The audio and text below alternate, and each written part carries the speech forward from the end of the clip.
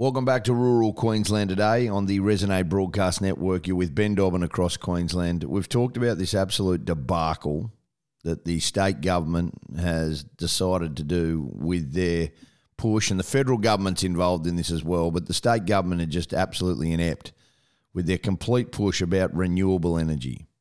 Mate, they've thrown the law book out the window, so they are law unto themselves if you want to build a wind farm. Well, you know, not only is it affecting farming families, but it's affecting communities.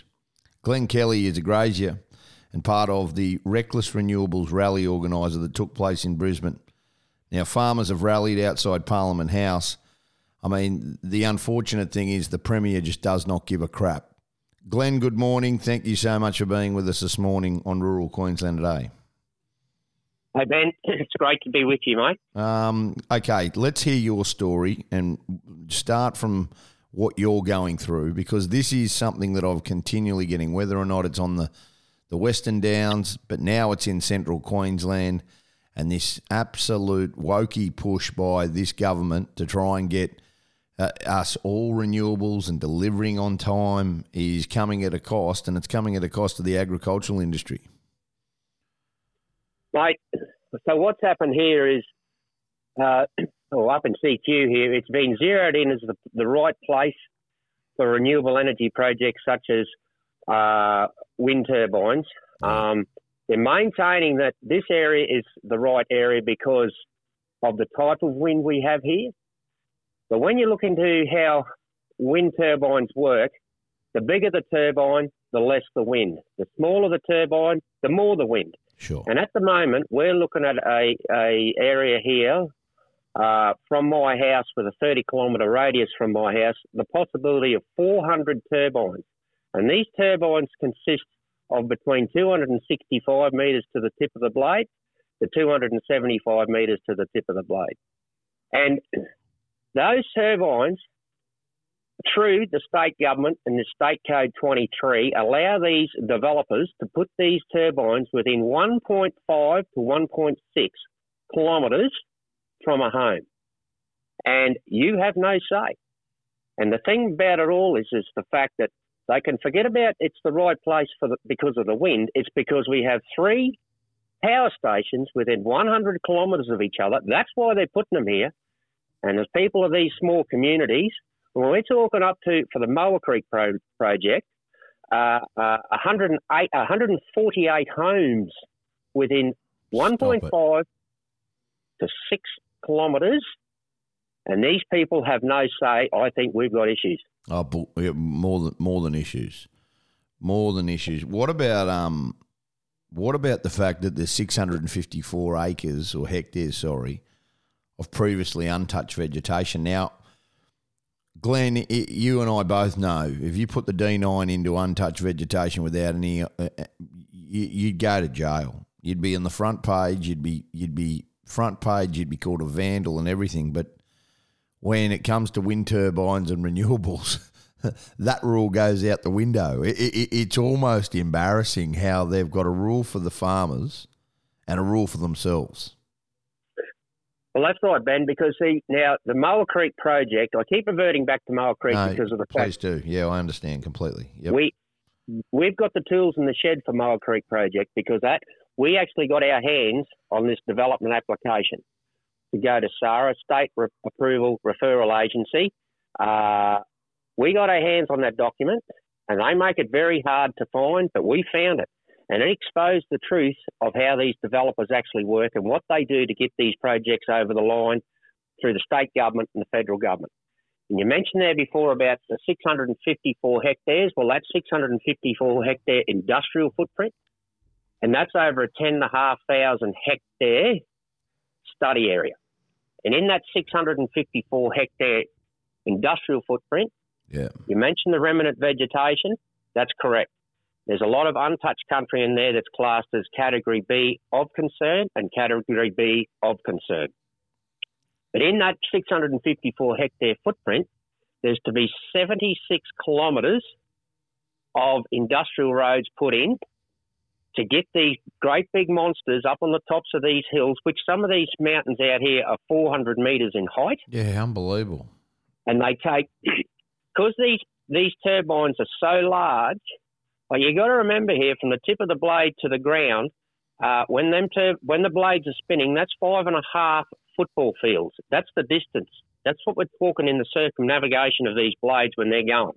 And so what I'm saying here is because they're so big, they have to have a good, safe pad. And that safe pad is a square pad of 4 hectares. So when you make a flat pad on a 400-metre top mountain, to get him under CASA regulations, they have to take up to 30 metres off the top of these mountains to get them down to a level of to meet CASA specs. Jeez. Because of your fixed-wing planes and choppers. Are you serious? That's ridiculous. So what about, well, okay, I could only imagine, and this is a debacle that this is going to happen, and the more and more we bring this to the attention of the public and they can understand. I know David Littleproud's been up there. I know Susan McDonald's aware of this. Matt Canavan's aware of it. Your local member, the member for Wide Bay, is aware of it. But what are you going to use for footings? Like how big, and where do they get where do they get the mix for the footings? I don't understand what holds them. Like what's going to go on there? Well, look, these are things that the people of I'll tell you what, regional Queensland's starting to find out pretty quick, and they're starting to understand it, and that's why we're all coming together. It's a big groundswell going on here at the moment, and we're starting to bang the drums, but when you start to mention about how things operate with these projects, for the footings alone, to put a tower and the blades and the turbine on top, the footings alone on this 200 by 200 metre square pad, 1,000 cubic metres of concrete's got to go in the ground. So for the 58 turbines in the Moa Creek project, that's 58,000 cubic metres of concrete. And in that project, that means that we're talking, you've got to have water. Water. And when you need water. Yeah. And just remember here, this is something else that these developers, they just say, oh, we'll stick a hole in it, we'll put a bore down. Well, they can't do that. And I know that for a fact through the DNR and the water resources. They can't do it, and they don't want to start trying to think they're going to do it. Because the Moa Creek project, for example, they are looking at using 48 Olympic-sized swimming pools just for the concreting alone. So that means if you want to put it into perspective to get your head around it, that's just over 5,000 semi-trailer loads of water. And that sort of water is just not in the ground here. It has to come from the Gracemere, the development water from the Fitzroy River for these projects. And when you start having 5 and 6 projects around my house, that's a hell of a lot of water. And if they're going to start thinking they're going to utilise underground aquifers or surface water aquifers, they've got another thing coming, because there will be some clouting going to go on. Yeah, and that's the good news, that we have got people like yourselves fighting. What can we do? I mean, this is a debacle of the highest. This will be an absolute disaster if it gets through. And these companies that are doing this don't have any value at all for agriculture, all the 168 houses that you just talked about, or communities, the noise, everything that goes along with this, like everything. It's a complete debacle. So what happens? What happens from now?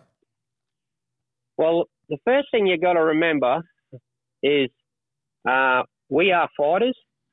When we got told to us back on the 11th of October 2022, in the second sentence, it come from the developers telling us that we don't have to be here, but we feel as though we should let you know what's going to happen to you in this community with the Moa Creek project. There was 50 people in that room, and some of them didn't understand what they meant, but there was a few of us that did. And there was a few rockets went over the bow that night, and I know there was a couple of us there weren't looked upon as really friendly people. But we come home and we licked our wounds, and we thought, well, we can either roll over and take it, or we stand up and we take these fellas on. And in that journey, we've found out we've met some wonderful, wonderful people in this journey. Of course. And young Creedy down here at Smoky Creek, they're wonderful people. That group are a wonderful people. And they taught us how to fight these companies. And we've gone on from there, and we've just got stronger and stronger. And it's becoming it's the people power. And I know there's a lot of people out there that aren't game enough to stand in behind us. And I accept that. I really do, because it's a really hard thing to do to put your hand up and take these companies on, because we're not supposed to win at all. These companies are invisible, and it's the state government that's allowed that for these guys to be invisible. But at this stage, we're leaning forward. These companies are looking over their shoulder because they know we're coming. And the one thing about it, we got the state government ahead of them, and we're coming for them too. Unreal. Really appreciate your time, mate. Thank you, Glenn. And we can do everything. Is there a Facebook page or is there anything like that? Yeah, mate. So our Facebook page is the Kalapa Waikaba Local Action Committee. And it seems to be going really, really well. And there's just one more thing I'd like to tell you, Ben, which is the big one in our communities, is the fire aspect side of things. Now, the bushfire risk in Central Queensland's renowned for massive bushfires, wildfire. And these guys think they're just going to go and put these industrial zones on the tops of all these mountains, which I have fought a lot of fires on them for the communities around here. Mm. And they tell me when there's a bushfire, we just turn them off. But there's one thing about it, they can turn them off all right, but the event's already started. And that fire's already gone from 2 or 3 clay from these turbines, because these turbines are feeding them. And our biggest tool in the shed is aircraft. It's called fixed wing, and it's called choppers. And without them, we wouldn't be able to fight these fires in this terrain. But according to them, they can turn them off, and the planes can come in and fight with them. But there's one thing. How ridiculous. Yep. That is ridiculous. That is absolutely ridiculous. Yeah, it's ridiculous because of the fact that you might, the red steer on the ground, he's doing one thing, but it's the smoke in the air that stuffs you. Yeah. And if they think aircraft are going to be helping us fighting fires on the ground because of industrial zones, they got another thing coming, and they're going to have to put their hand up and own that one too. Yeah, you're dead right. You're dead right. Great to talk, Glenn. Thank you so much for being with us this morning on Rural Queensland Today. Hey, thanks, man. Good on you. We'll take a break, come back with more. That's a huge issue at the moment, a massive, massive issue, and one that needs to be fought by everybody for the sake of this industry long term. Rural Queensland Today.